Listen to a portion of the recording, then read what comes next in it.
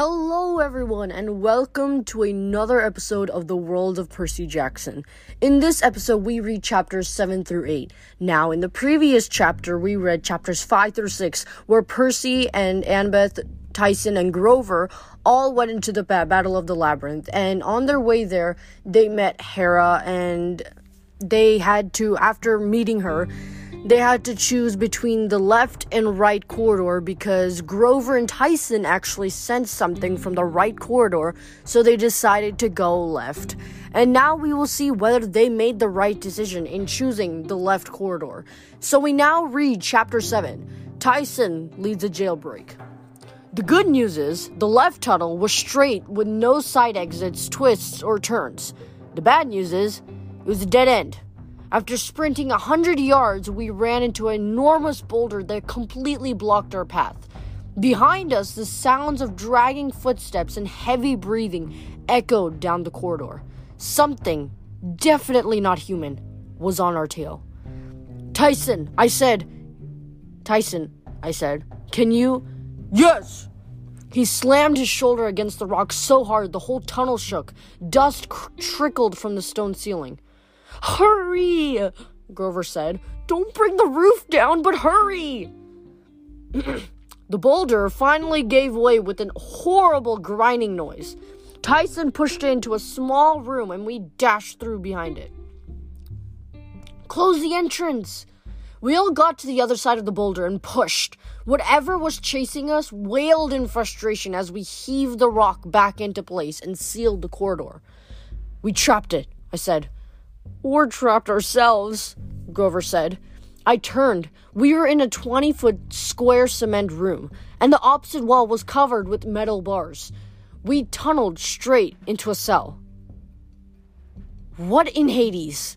Ambit tugged on the bars. What in Hades? Ambit tugged on the bars. They didn't budge. Through the bars, we could see rows of cells in a ring around a dark courtyard. At least 3 stories of metal doors and metal catwalks. A prison, I said. Maybe Tyson can break... Shh, said Grover. Listen. Somewhere above us, deep sobbing echoed through the building. There was another sound too, a raspy voice muttering something that I couldn't make out. The words were strange, like rocks in a tumbler. What's that language? I whispered. Tyson's eyes widened. Can't be. What? I asked. He grabbed 2 bars on our cell door and bent them wide enough for even a cyclops to slip through. Wait! Grover called, but Tyson was about to wait. We ran after him. The prison was dark, only a few dim fluorescent lights flickering above. I know this place, Ambit told me. This is Alcatraz. You mean that island near San Francisco? She nodded. My school took a field trip here. It's like a museum. It didn't seem possible that we could have popped out of the labyrinth on the other side of the country. But Annabeth had been living in San Francisco all year, keeping an eye on Mount Tamalpais just across the bay. She probably knew what she was talking about. Freeze, Grover warned. But Tyson kept going. Grover grabbed his arm and pulled him back with all his strength. Stop, Tyson, he whispered. Can't you see it? I looked where he was pointing and my stomach did a somersault. On the 2nd floor balcony across the courtyard was a monster more horrible than anything I'd ever seen before. It was sort of like a centaur with a woman's body from the waist up. But instead of a horse's lower body, it had the body of a dragon. At least 20 feet long, black and scaly, with enormous claws and a barbed tail. Her legs looked like they were tangled in vines, but then I realized they were sprouting snakes. Hundreds of vipers darting around, constantly looking for something to bite. The woman's hair was also made of snakes, like Medusa's. Weirdest of all, around her waist, where the woman part met the dragon part, her skin bubbled and morphed, occasionally producing the heads of animals. A vicious wolf, a bear, a lion, as if she were wearing a belt of ever-changing creatures. I got the feeling I was looking at something half-formed. A monster so old, it was from the beginning of time, before shapes had been fully defined. It's her, Tyson whimpered. Get down, Grover said. We crouched in the shadows, but the monster wasn't paying us any attention. It seemed to be talking to someone inside a cell on the second floor. That's where the sobbing was coming from. The dragon woman said something in her weird, rumbling language. What's she saying? I muttered. What's the language? The tongue of the old times, Tyson shivered. What Mother Earth spoke to Titans and her other children before the gods. Do you understand it? I asked. Can you translate? Tyson closed his eyes and began to speak in a horrible, raspy woman's voice. You will work for the master or suffer. Ambit shuddered. I hate it when he does that. Like all Cyclops, Tyson had superhuman hearing and an uncanny ability to mimic voices. It was like he entered a trance when he spoke in other voices. I will not, sir, Tyson said in a deep, wounded voice. He switched to the monster's voice. Then I shall enjoy your pain, Briars. Tyson faltered when he said that name. I'd never heard him break character when he was mimicking somebody, but he let out a strangled gulp. Then he continued in the monster's voice. If you thought your first imprisonment was unbearable, you have yet to feel true torment. Think on this until I return. The dragon lady tromped toward the stairwell, vipers hissing around her legs like grass skirts. She spread wings that I hadn't noticed before, huge bat wings that she kept folded against her dragon back. She leaped off the catwalk and soared across the courtyard. We crouched lower in the shadows. A hot, sulphurous wind blasted my face as the monster flew over. Then she disappeared around the corner. Horrible, Grover said. I've never smelled any monster that strong. Cyclops' worst nightmare, Tyson murmured. Campe. Who? I asked. Tyson swallowed. Every Cyclops knows about her. Stories about her scare us when we're babies. She was our jailer in the bad years. Abbott nodded. I remember now. When the Titans ruled, they imprisoned Gaia and Orano's earlier children, the Cyclops and the Hecatoncheires. The Heca what? I asked. The 100-handed ones, she said. They called them that because, well, they had 100 hands. They were elder brothers of the Cyclops. Very powerful, Tyson said. Wonderful, as tall as the sky, so strong they could break mountains. Cool, I said, unless you're mountain. Campe was the jailer, he said. She worked for Kronos. She kept our brothers locked up in Tartarus, tortured them always until Zeus came. He killed Campe and freed Cyclops and 100-handed ones to help fight against the Titans in the big war. And now Campe is back, I said. Bad, Tyson summed up. So, who's in that cell? I asked. You said a name. Briars. Tyson perked up. He's the 100-handed one. They're as tall as the sky and, yeah, I said, they break mountains. I looked up at the cells above us, wondering how something as tall as the sky could fit in a tiny cell, and why he was crying. I guess we should check it out, Abbott said, before Campe comes back. As we approached the cell, the weeping got louder. When I first saw the creature inside, I wasn't sure what I was looking at. He was human-sized, and his skin was very pale, the color of milk. He wore a loincloth like a big diaper. His feet seemed too big for his body, with cracked, dirty toenails, 8 toes on each foot. But the top half of his body was the weird part. He made Janice look downright normal. His chest sprouted more arms than I could count, in rows, all around his body. The arms looked like normal arms, but there were so many of them, all tangled together, that his chest looked kind of like a fork full of spaghetti somebody had twirled together. Several of his hands were covering his face as he sobbed. Either the sky isn't as tall as it used to be, I muttered, or he's short. Tyson didn't pay any attention. He fell to his knees. Briars! He called. The sobbing stopped. Great hundred-handed one, Tyson said. Help us. Briars looked up. His face was long and sad, with a crooked nose and bad teeth. He had deep brown eyes. I mean completely brown, with no whites or black pupils, like eyes formed out of clay. Run while you can, Cyclops, Briars said miserably. I cannot even help myself. You are a hundred-handed one, Tyson insisted. You can do anything.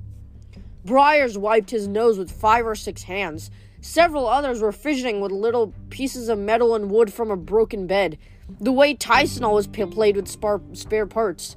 It was amazing to watch. The hands seemed to have a mind of their own. They built a toy boat out of wood, then disassembled it just as fast.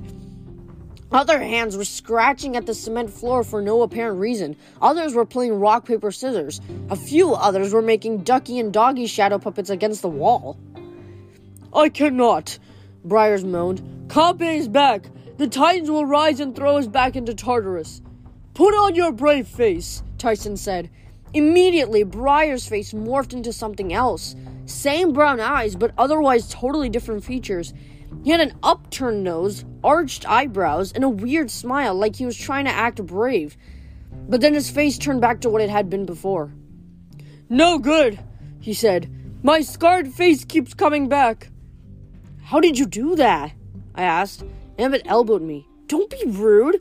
The hundred-handed ones have 50 different faces. It must be hard to get a yearbook picture, I said. Tyson was still entranced. It will be okay, Briars. We will help you. Can I have your autograph? Briars sniffled. Do you have 100 pens? Guys, Grover interrupted. We have to get out of here. Campe will be back. She'll sense us sooner or later. Break the bars. Yes, Tyson said, smiling proudly. Briars can do it. He is very strong, stronger than Cyclops even. Watch. Briars whimpered. A dozen of his hands started playing patty cake, but none of them made any attempt to break the bars. If he's so strong, I said, why is he stuck in jail? Annabeth ribbed me again. He's terrified, she whispered. Campe imprisoned him in Tartarus for thousands of years. How would you feel? The hundred-handed one covered his face again. Briars, Tyson asked. What is wrong? Show us your great strength. Tyson, Annabeth said, I think you better break the bars. Tyson's smile melted slowly. I will break the bars, he repeated. He grabbed the cell door and ripped it off its hinges like it was made of wet clay. Come on, Briars, Annabeth said. Let's get you out of here. She held out her hand. For a second, Briar's face morphed into a hopeful expression. Several of his arms reached out, but twice as many slapped them away. I cannot, he said. She will punish me. It's all right, Annabeth promised. You fought the Titans before, and you won, remember? I remember the war. Briar's face morphed again, furrowed brow and a pouting mouth. His brooding face, I guess. Lightning shook the world. We threw many rocks. The Titans and the monsters almost won. Now they are getting strong again. Campe said so. Don't listen to her, I said. Come on! He didn't move. I knew Grover was right. We didn't have much time before Campe returned. But I couldn't just leave him here. Tyson would cry for weeks. One game of rock, paper, scissors, I blurted out. If I win, you come with us. If I lose, we'll leave you in jail. Ambit looked at me like I was crazy. Briar's face morphed to doubtful. I always win rock, paper, scissors. Then let's do it. I pounded my fist to my palm 3 times. Briars did the same with all 100 hands, which sounds like an army marching 3 steps forward. He came up with a whole avalanche of rocks, a classroom set of scissors, and enough paper to make a fleet of airplanes. I told you, he said sadly. His face morphed to confusion. What is that you made? A gun, I told him, showing my finger gun. It was a trick Paul Blofus had pulled on me, but I wasn't going to tell him that. A gun beats anything. That's not fair. I didn't say anything about fair. Campe's not going to be fair if we hang around. She's going to blame you for ripping off the bars. Now come on! Briar sniffled. Demigods are cheaters. But he slowly rose to his feet and followed us out of the cell. I started to feel hopeful. All we had to do was get downstairs and find the labyrinth entrance. But then Tyson froze. On the ground floor, right below, Campe was snarling at us. The other way! We bolted down the catwalk. This time, Briars was happy to follow us. In fact, he sprinted out front, 100 arms waving in panic. Behind us, I heard the sound of giant wings as Campe took to the air. She hissed and growled in her ancient language. But I didn't need a translation to know she was planning to kill us. We scrambled down the stairs, through a corridor, and past a guard station, out into another block of prison cells. Left, Embett said. I remember this from the tour. We burst outside and found ourselves in the prison yard, ringed by security towers and barbed wire. After being inside so long, the daylight almost blinded me. Tourists were milling around, taking pictures. The wind whipped cold off the bay. In the south, San Francisco gleamed all white and beautiful. But in the north, over Mount Tamalpais, huge storm clouds swirled. The whole sky seemed like a black top spinning from the mountain where Atlas was imprisoned, and where the Titan Palace of Mount Atreus was rising anew. It was hard to believe the tourists couldn't see the supernatural storm brewing, but they didn't give any hint that anything was wrong. It's even worse, Emmett said, gazing to the north. The storms have been bad all year, but that... Keep moving! Briars wailed. She is behind us! We ran to the far end of the yard, as far from the cell block as possible. Campe's too big to get through the doors, I said, hopefully. Then the wall exploded. Tourists screamed as Campe appeared from the dust and rubble. Her wings spread out wide as the yard. She was holding two swords, long brown scimitars that glowed with a weird greenish aura. Boiling wisps of vapor that smelled sour and hot even across the yard. Poison! Grover yelled. Don't let those things touch you or we'll die, I guessed. Well, after you shrivel slowly to dust, yes. Let's avoid the swords, I decided. Briars, fight! Tyson urged. Grow to full size! Instead, Briars looked like he was trying to shrink even smaller. He appeared to be wearing his absolutely terrified face. Campe thundered toward us on her dragon legs, hundreds of snakes slithering around her body.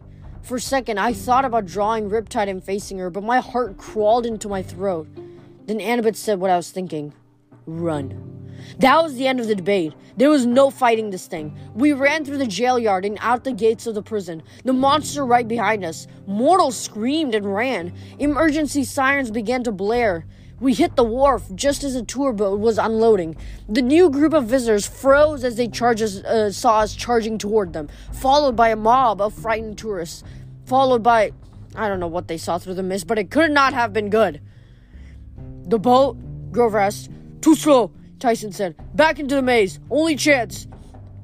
We need a diversion, Ambit said. Tyson ripped a metal lamppost out of the ground.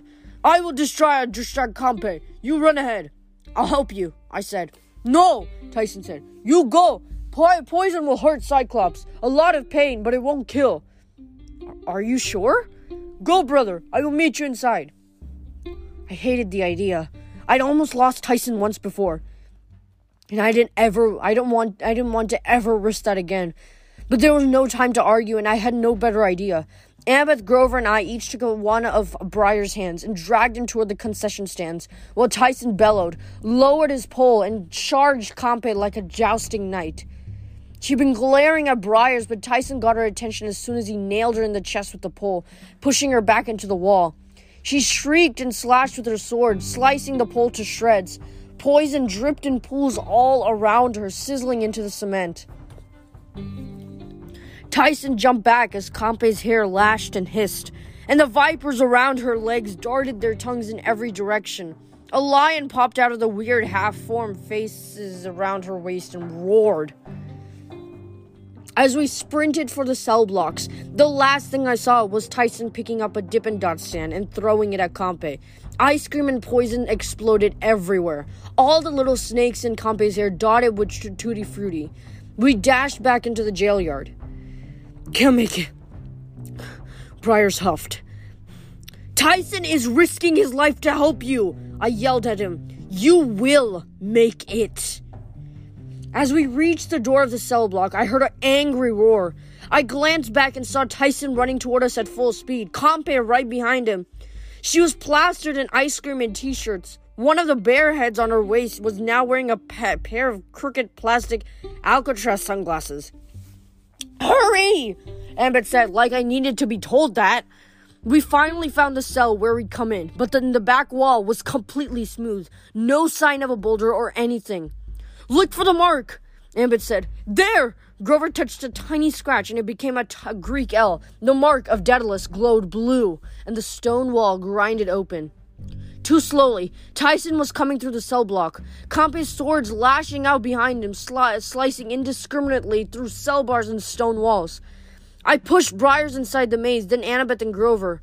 You can do it, I told Tyson, but immediately I knew he couldn't. Compe was gaining. She raised her swords. I needed a distraction, something big. I slapped my wristwatch and it spiraled into a bronze shield. Desperately, I threw it at the monster's face. Smack! The shield hit her in the face, and she faltered just long enough for Tyson to dive past me into the maze. I was right behind him. Compe charged, but she was too late. The stone door closed and its magic sealed us in. I could feel the whole tunnel shake as Compe pounded against it, roaring furiously. We didn't stick around to play knock-knock with her, though. We raced into the darkness, and for the first time, and the last, I was glad to be in the labyrinth, to be back in the labyrinth. And that is the end of Chapter 7. Now, we'll have to see what choices they now make to get into, maneuver within the labyrinth. And so right after the break, we will read Chapter 8 and find out what they have done inside the labyrinth. And I do apologize for my pronunciations. I don't mean to do I know my pronunciations are a little bit bad, so I apologize for that, and I hope I didn't cause you any inconvenience, but I will try and improve on the pronunciations. And until then, we will have a break and return to read Chapter 8. We visit the Demon Dude Ranch.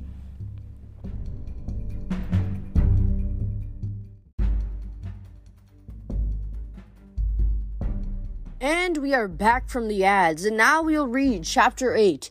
We visit the Demon Dude Ranch. We finally stopped in a room full of waterfalls. The floor was one big pit, ringed by a slippery stone walkway. Around us on all four walls, water tumbled from huge pipes. The water spilled down into the pit, and even when I shined a light, I couldn't see the bottom. Briar slumped against the wall. He scooped up water in a dozen hands and washed his face. This pit goes straight to Tartarus, he murmured. I should jump in and save you trouble. Don't talk that way, Ambit told him. You can come back to camp with us. You can help us prepare. You know more about fighting titans than anybody. I have nothing to offer, Briar said. I have lost everything. What about your brothers? Tyson asked. The other two must still stand tall as mountains. We can take you to them.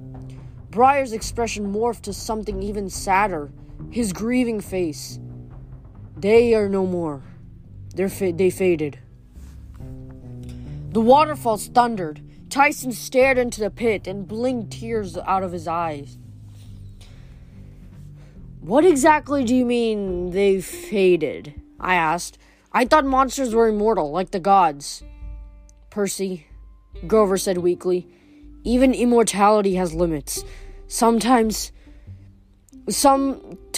monsters get forgotten and they lose their will to stay immortal.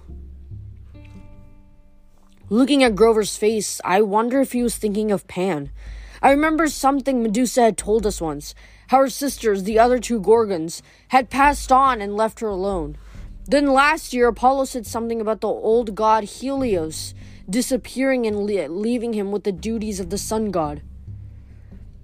I never thought about it too much, but now looking at Briars, I realized how terrible it would be to be so old. The thousands and thousands of years old, and totally alone. I must go, Briar said. Kronos' army will invade camp, Tyson said. We need help. Briars hung his head. I cannot, Cyclops. You are strong. Not anymore. Briars rose.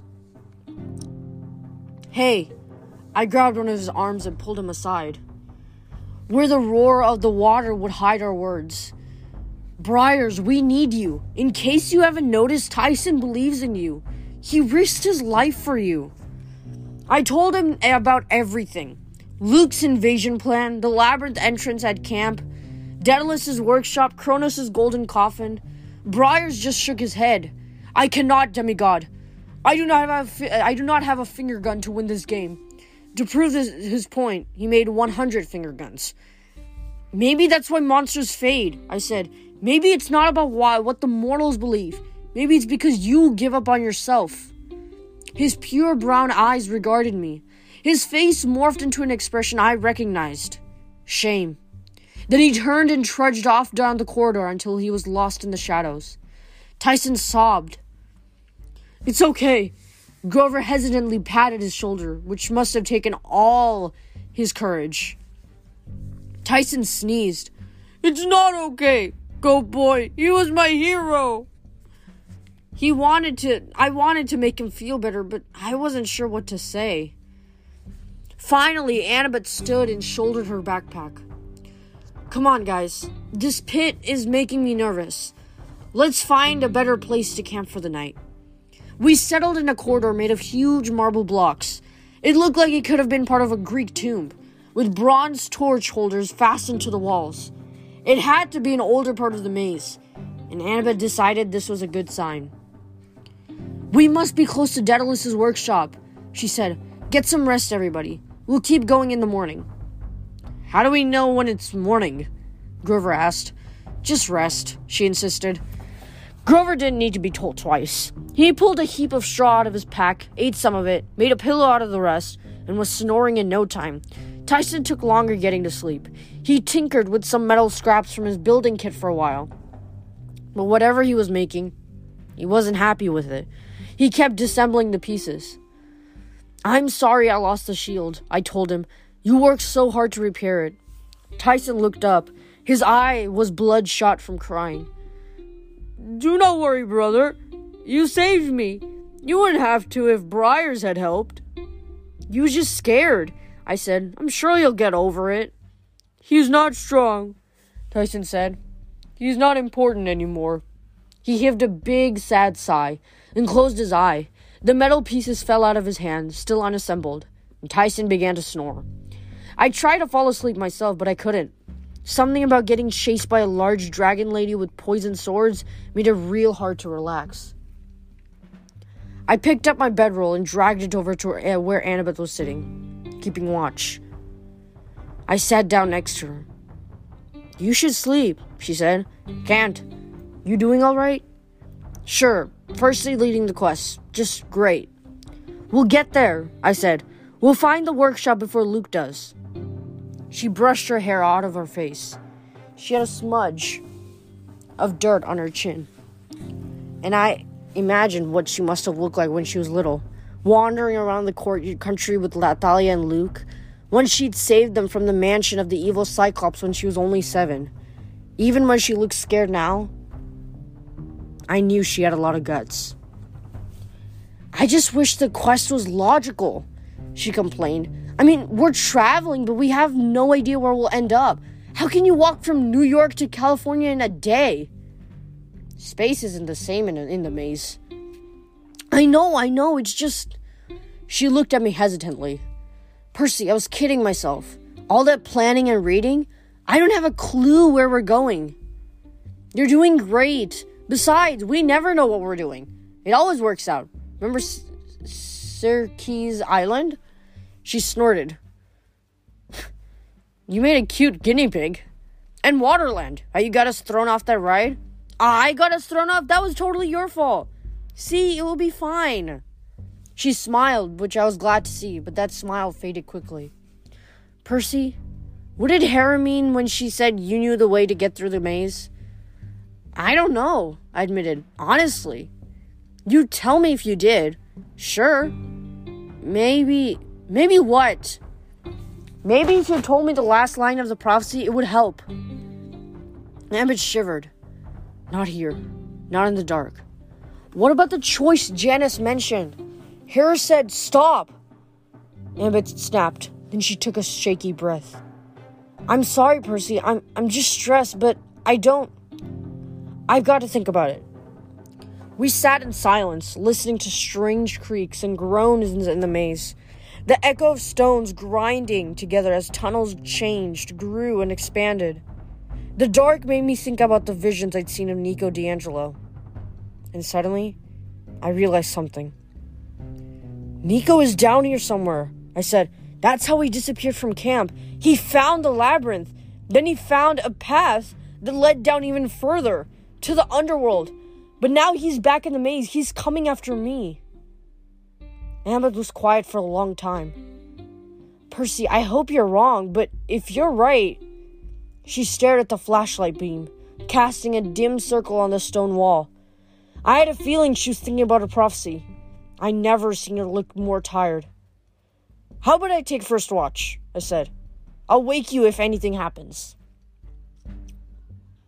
Ambit looked like she wanted to protest, but she just nodded, slumped onto her bedroll, and closed her eyes. When it was my turn to sleep, I dreamed I was back in the old man's labyrinth prison. It looked more like a workshop now. Tables were littered with measuring instruments. A forge burned red hot in the corner. The boy I'd seen in the last dream was stoking the bellows, except he was taller now, almost my age. A weird funnel device was attached to the forge's chimney, trapping the smoke and heat and channeling it through a pipe into the floor, next to a big bronze manhole cover. It was daytime. The sky above was blue, but the walls of the maze cast deep shadows across the workshop. After being in tunnels so long, I found it weird that part of the labyrinth could be open to the sky. Somehow that made the maze seem like an even crueler place. The old man looked sickly. He was terribly thin, his hands raw and red from working. White hair covered his eyes, and his tunic was smudged with grease. He was bent over a table, working on some kind of long metal patchwork, like a swath of chainmail. He picked up a delicate curl of bronze and fitted it into place. Done, he announced. It's done. He picked up his project. It was so beautiful, my heart leaped. Metal wings constructed from thousands of interlocking bronze feathers. There were 2 sets. One still lay on the table. Daedalus stretched the frame, and the wings expanded to 20 feet. Part of me knew it could never fly. It was too heavy, and there'd be no way to get off the ground. But the craftsmanship was amazing. Metal feathers caught the light and flashed 30 different shades of gold. The boy left the bellows and ran over to see. He grinned despite the fact that he was grimy and sweaty. Father, you're a genius! The old man smiled. Tell me something I don't know, Icarus. Now hurry. It will take at least an hour to attach them. Come. You first, Icarus said. The old man protested, but Icarus insisted. You made them, father. You should get the honor of wearing them first. The boy attached a leather harness to his father's chest, like climbing gear, with straps that ran from his shoulder to his wrists. Then he began fastening on the wings, using a metal canister that looked like an enormous hot glue gun. The wax compound should hold for several hours, Daedalus said nervously as his son worked, but we must let it set first, and we would do well to avoid flying too high or too low. The sea would wet the wax seals. The sun's heat would loosen them, the boy finished. Yes, father, we've been through this 1,000,000 times. One cannot be too careful.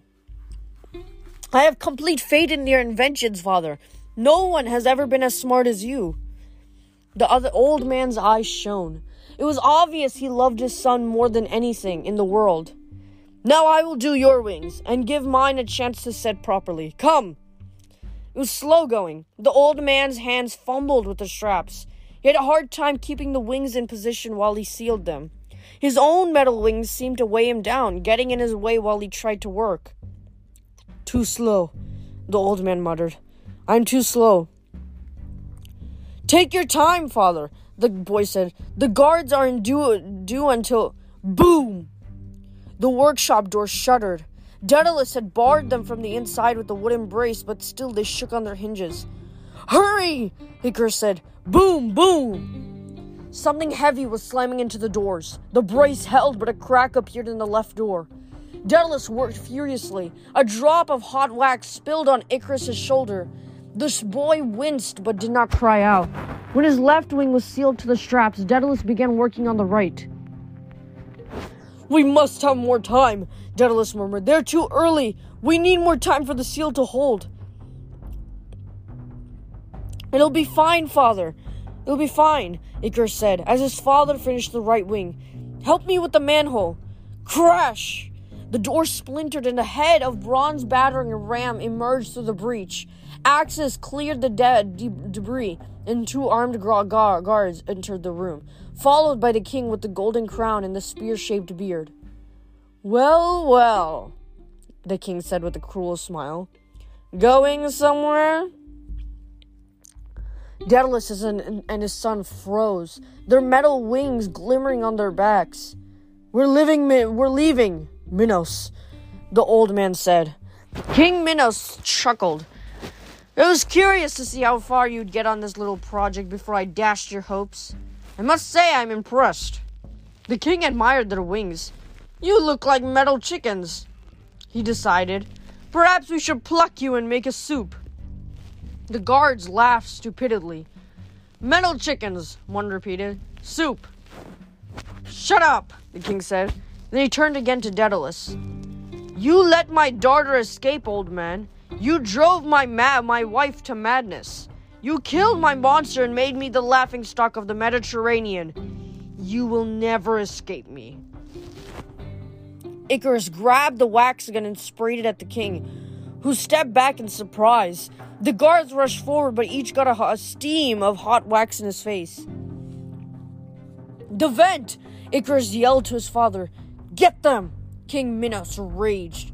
Together, the old man and his son pried open the manhole cover, and a column of hot air blasted out of the ground. The king watched, incredulous, as the inventor and son shot into the sky on their bronze wings, carried by the updraft. Shoot them! The king yelled, but his guards had brought no bows. One threw his sword in desperation, but Daedalus and Icarus were already out of reach. They wheeled above the maze and the king's palace, then zoomed across the city of Knossos and out past the rocky shores of Crete. Icarus laughed. Free, father, you did it! The boy spread his wings to their full limit and soared away on the wind. Wait! Daedalus called. Be careful! But Icarus was already out over the open sea, heading north and delighting in their good luck. He soared up and scared an eagle out of its flight path, then plummeted toward the sea like he was born to fly, pulling out of a nosedive at the last second. His sandals skimmed the waves. Stop that! Daedalus called, but the wind carried his voice away. His son was drunk on his own freedom. The old man struggled to catch up, glidingly clumsily after his son. They were miles from Crete, over deep sea, when Icarus looked back and saw his father's worried expression. Icarus smiled. Don't worry, father. You're a genius. I trust your handiwork. The first metal feather shook loose from his wings and fluttered away. Then another. Icarus wobbled in midair. Suddenly, he was shedding bronze feathers, which twirled away from him like a flock of frightened birds. Icarus! His father cried. Glide! Extend the wings! Stay as still as possible! But Icarus flapped his arms, desperately trying to reassert control. The left wing went first, ripping away from the straps. Father! Icarus cried, and then he fell. The wings stripped away until he was just a boy in a climbing harness and a white tunic. His arms extended in a useless attempt to glide. I woke with a start, feeling like I was falling. The corridor was dark, and the constant moaning of the labyrinth. I thought I could hear the anguished cry of Daedalus calling his son's name as Icarus. His only joy plummeted toward the sea, 100 feet below. There was no morning in the maze, but once everyone woke up and had a fabulous breakfast of granola bars and juice boxes, we kept traveling. I didn't mention my dream. Something about it really freaked me out, and I didn't think the others needed to know that. The old stone tunnels changed to dirt with cedar beams, like a gold mine or something. Annabeth started getting agitated. "This isn't right," she said. "It should still be stone." We came to a cave where stalactites hung low from the ceiling. In the center of the dirt floor was a rectangular pit, like a grave. Grover shivered. "It smells like the underworld in here." Then I saw something glinting at the edge of the pit, a foil wrapper. I shined my flashlight into the hole and saw a half-chewed cheeseburger floating in brown carbonated muck. "Nico," I said. He was summoning the dead again. Tyson whimpered. "Ghosts were here. I don't like ghosts." "We've got to find him." I don't know why, but standing at the end of that pit gave me a sense of urgency. Nico was close. I could feel it. I couldn't let him wander around down here, alone except for the dead. I started to run. "Percy!" Annabeth called. I ducked into a tunnel and saw light up ahead. But by the time Annabeth, Tyson, and Grover caught up with me, I was staring at daylight streaming through a set of bars above my head. We were under a steel grate made out of metal pipes. I could see trees and blue sky. "Where are we?" I wondered. Then a shadow fell across the grate, and a cow stared down at me. It looked like a normal cow, except it was a weird color, bright red like a cherry. I didn't know cows came in that color. The cow mooed, put one hoof tentatively on the bars, then backed away. "It's a cattle guard," Grover said. "A what?" I asked. "They put them at the gates of ranches so cows can't get out. They can't walk on them." "How do you know that?" Grover huffed indignantly. "Believe me, if you had hooves, you'd know about cattle guards. They're annoying." I turned to Annabeth. "Didn't Harris say something about a ranch? We need to check it out. Nico might be up there." She hesitated. "All right, but how do we get out?" Tyson solved that problem by hitting the cattle guard with both hands. It popped off and went flying out of sight. We heard a clang and a startled moo. Tyson blushed. "Sorry, cow," he called. Then he gave us a boost out of the tunnel. We were on a ranch, all right. Rolling hills stretched to the horizon, dotted with oak trees and cactuses and boulders. A barbed wire fence ran from the gate in either direction. Cherry-colored cows roamed around, grazing on clumps of grass. "Red cattle," Ambit said. "The cattle of the sun." "What?" I asked. "They're sacred to Apollo." "Holy cows?" "Exactly, but what are they doing?" "Wait," Grover said. "Listen." At first, everything seemed quiet, but then I heard it. The distant baying of dogs. The sound got louder. Then the underbrush rustled, and 2 dogs broke through. Except it wasn't 2 dogs. It was 1 dog with 2 heads. It looked like a greyhound, long and snaky and sleek brown, but its neck V'd into 2 heads, both of them snapping and snarling and generally not very glad to see us. "Bad Janus, good dog," Tyson cried. "Arf!" Grover told it and raised a hand in greeting. The 2-headed dog bared his teeth. I guess it wasn't impressed that Grover could speak animal. Then its master lumbered out of the woods, and I realized the dog was the least of our problems. He was a huge guy with stark white hair, a straw cowboy hat, and a braided white beard. Kind of like Father Time, if Father Time went redneck and caught totally jacked. He was wearing jeans and a Don't Mess with Texas t-shirt and a denim jacket with the sleeves ripped off so you could see his muscles. On his right bicep was a crossed swords tattoo. He held a wooden club about the size of a nuclear warhead, with 6-inch spikes bristling at the business end. "Heel, Orthus," he told the dog. The dog growled at us once more just to make his feelings clear, then circled back to his master's feet. The man looked us up and down, keeping his club ready. "What do we got here?" he asked. Cattle rustlers?" "Just travelers," Ambit said. We're on a quest. The man's eye twitched. Half-bloods, eh? Started to say, how did you know? Ambit put her hand on my arm. I'm Ambit, daughter of Athena. This is Percy, son of Poseidon, Grover the Satyr, Tyson the Cyclops. The man finished. Yes, I can see that. He glowered at me. And I know half-bloods because I am one, sonny. I'm Urshan, the cowherd for this here ranch, son of Ares.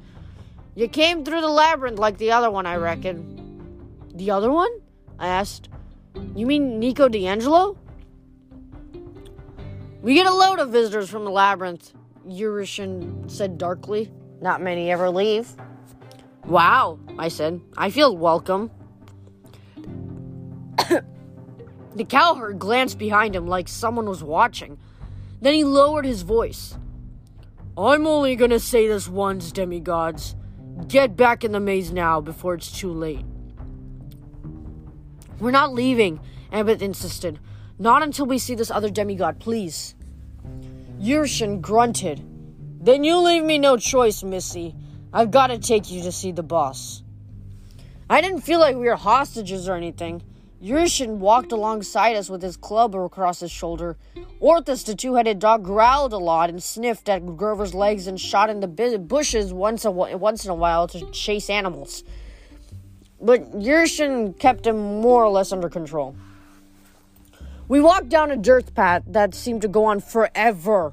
It must have been close to 100 degrees, which was a shock after San Francisco. Heat shimmered off the ground, insects buzzed in the trees. Before we'd gone very far, I was sweating like crazy. Flies swarmed us.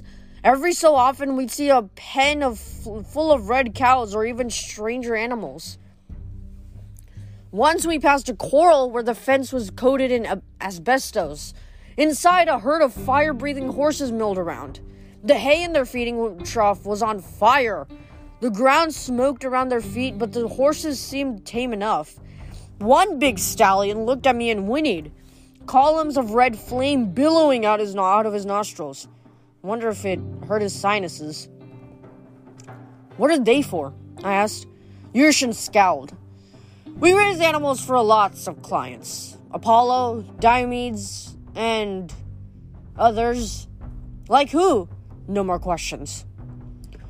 Finally, we came out of the woods. Perched on a hill above us was a big ranch house. All white stone and wood and big windows. It looks like a Frank Lloyd Wright, Abbott said. I guess she was talking about some architectural thing. To me, it just looked like the kind of place where a few demigods could get into serious trouble. We hiked up the hill. Don't break the rules, Urshan warned as we walked up the steps to their front porch. No fighting, no drawing weapons, and don't make any comments about the boss's appearance. Why? I asked. What does he look like? Before Urshan could reply, a new voice said, Welcome to the Triple G Ranch. The man on the porch had a normal head, which was a relief. His face was weathered and brown from years in the sun. He had slick black hair and a black pencil mustache like villains that have in old movies. He smiled at us, but the smile wasn't friendly. More amused, like, oh boy, more people to torture. I didn't ponder that very long, though, because then I noticed his body. Or bodies. He had 3 of them. Now, you'd think I would have gotten used to weird anatomy after Janus and Briars, but this guy had 3 complete people. His neck was connected to the middle chest like normal, but he had 2 more chests, one to either side, connected at the shoulders, with a few inches in between. His left arm grew out of his left chest, and the same on the right. So, he had 2 arms, but 4 armpits, if that makes any sense. The chests all connected into one enormous torso, with 2 regular but very beefy legs. And he wore the most oversized pair of levies I'd ever seen. His chests each wore a different color. Western shirt, green, yellow, red, like a stoplight. I wondered how he dressed the middle chest since it had no arms. The cowherd, Urshan, nudged me. Say hello to Mr. Garion. Hi, I said. Nice ranch. Nice ranch you have. Before the three-bodied man could respond, Nico D'Angelo came out of glass doors onto the porch. Garion, I won't wait for... He froze when he saw us. Then he drew his sword. The blade was just like I'd seen in my dream. Short, sharp, and dark as midnight. Garion snarled when he saw it. Put that away, Mr. D'Angelo. I ain't gonna have my guests killing each other. But that's Percy Jackson, Garion supplied. Ambit Chase and a couple of their monster friends. Yes, I know. Monster friends? Grover said indignantly. That man is wearing 3 shirts, Tyson said, like he was just realizing this. They let my sister die. Nico's voice trembled with rage. They're here to kill me. Nico, we're not here to kill you. I raised my hands. What happened to Bianca was... Don't speak her name. You're not worthy to even talk about her. Wait a minute. Ambit pointed at Garion. How do you know our names? The three-bodied man winked. I make it my business to keep informed, darling. Everybody pops into the ranch from time to time. Everyone needs something from old Garion. Now, Mr. D'Angelo, put that ugly sword away before I have Yurshin take it from you. Yurshin sighed, but he hefted his spiky club. At his feet, Orthus growled. Nico hesitated. He looked thinner and paler than he had in the iris messages. I wondered if he'd eaten in the last week. His black clothes were dusty from traveling in the labyrinth, and his dark eyes were full of hate. He was too young to look so angry. I still remembered him as a cheerful little kid who played with mythomagic cards. Reluctantly, he sheathed his sword.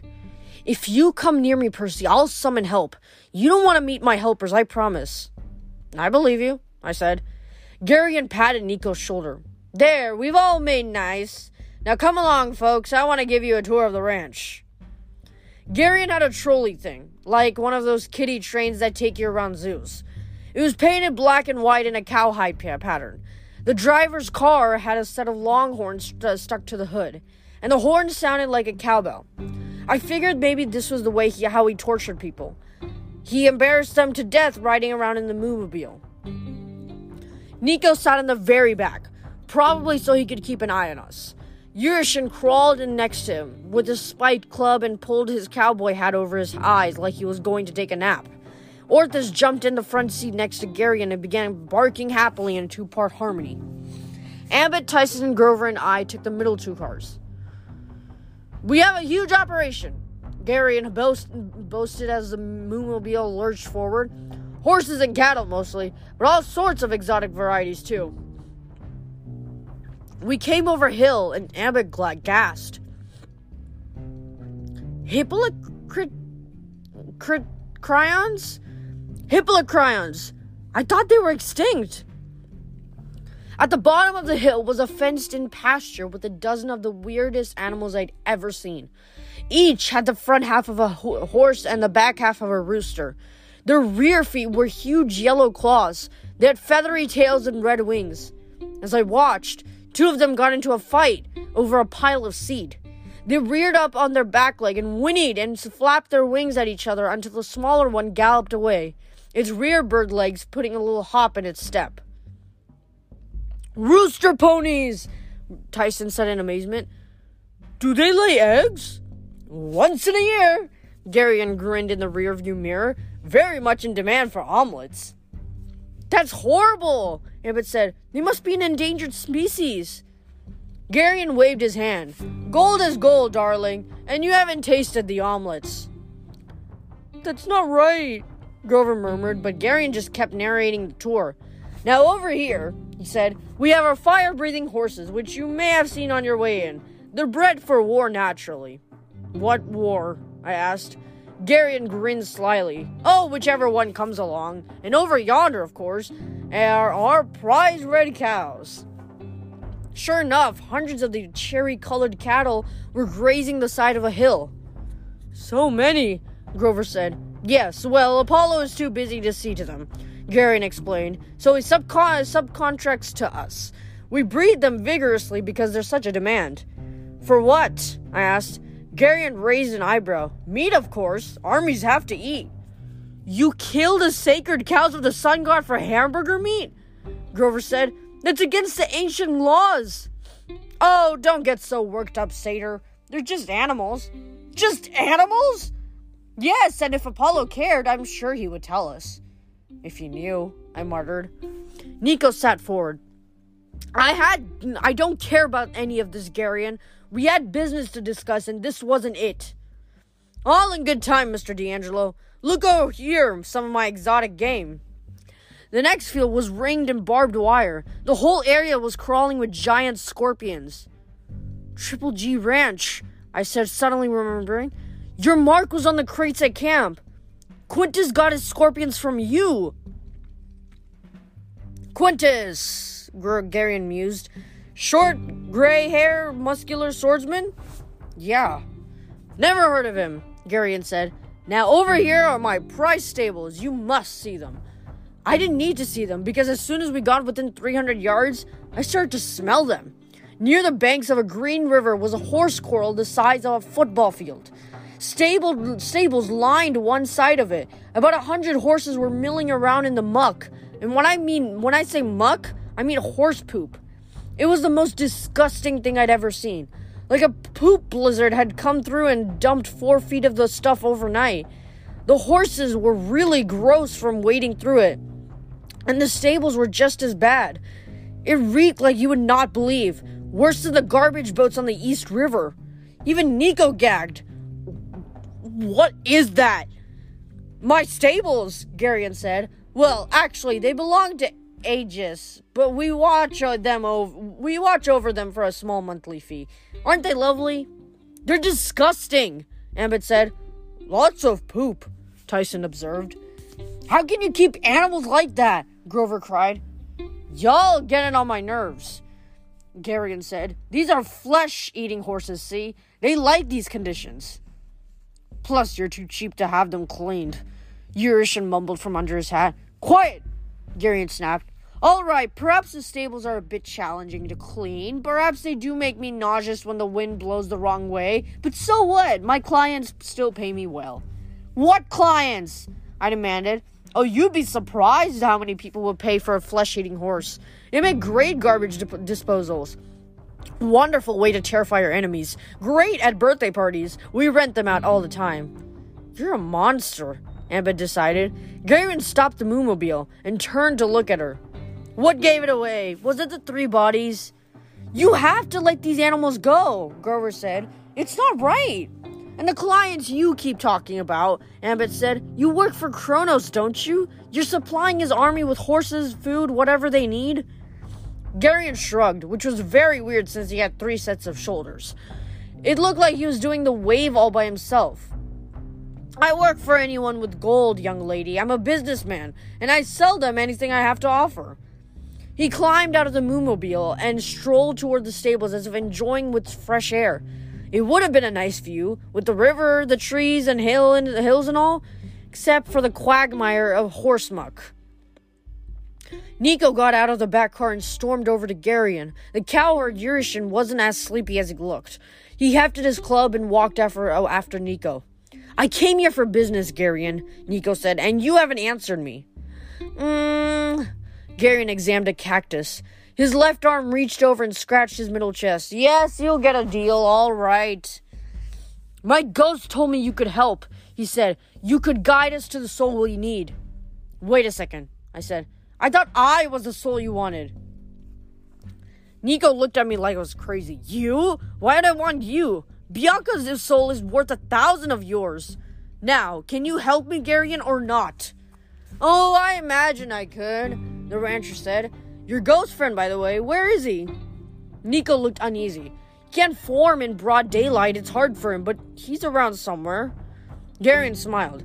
I'm sure. Minos likes to disappear when things get difficult.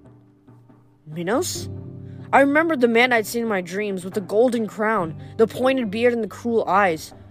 You mean that evil king? That's the ghost who's been giving you advice? It's none of your business, Percy. Nico turned back to Garion. And what do you mean about things getting difficult? Well, you see, Nico. Can I call you Nico? No. You see, Nico, Luke Castellan is offering very good money for half-bloods, especially powerful half-bloods. And I'm sure when he learns your little secret, who you really are, he'll pay very, very well indeed. Nico drew his sword, but Eurytion knocked it out of his hand. Before I could get up, Orthus pounced on my chest and growled, his face is an inch away from mine.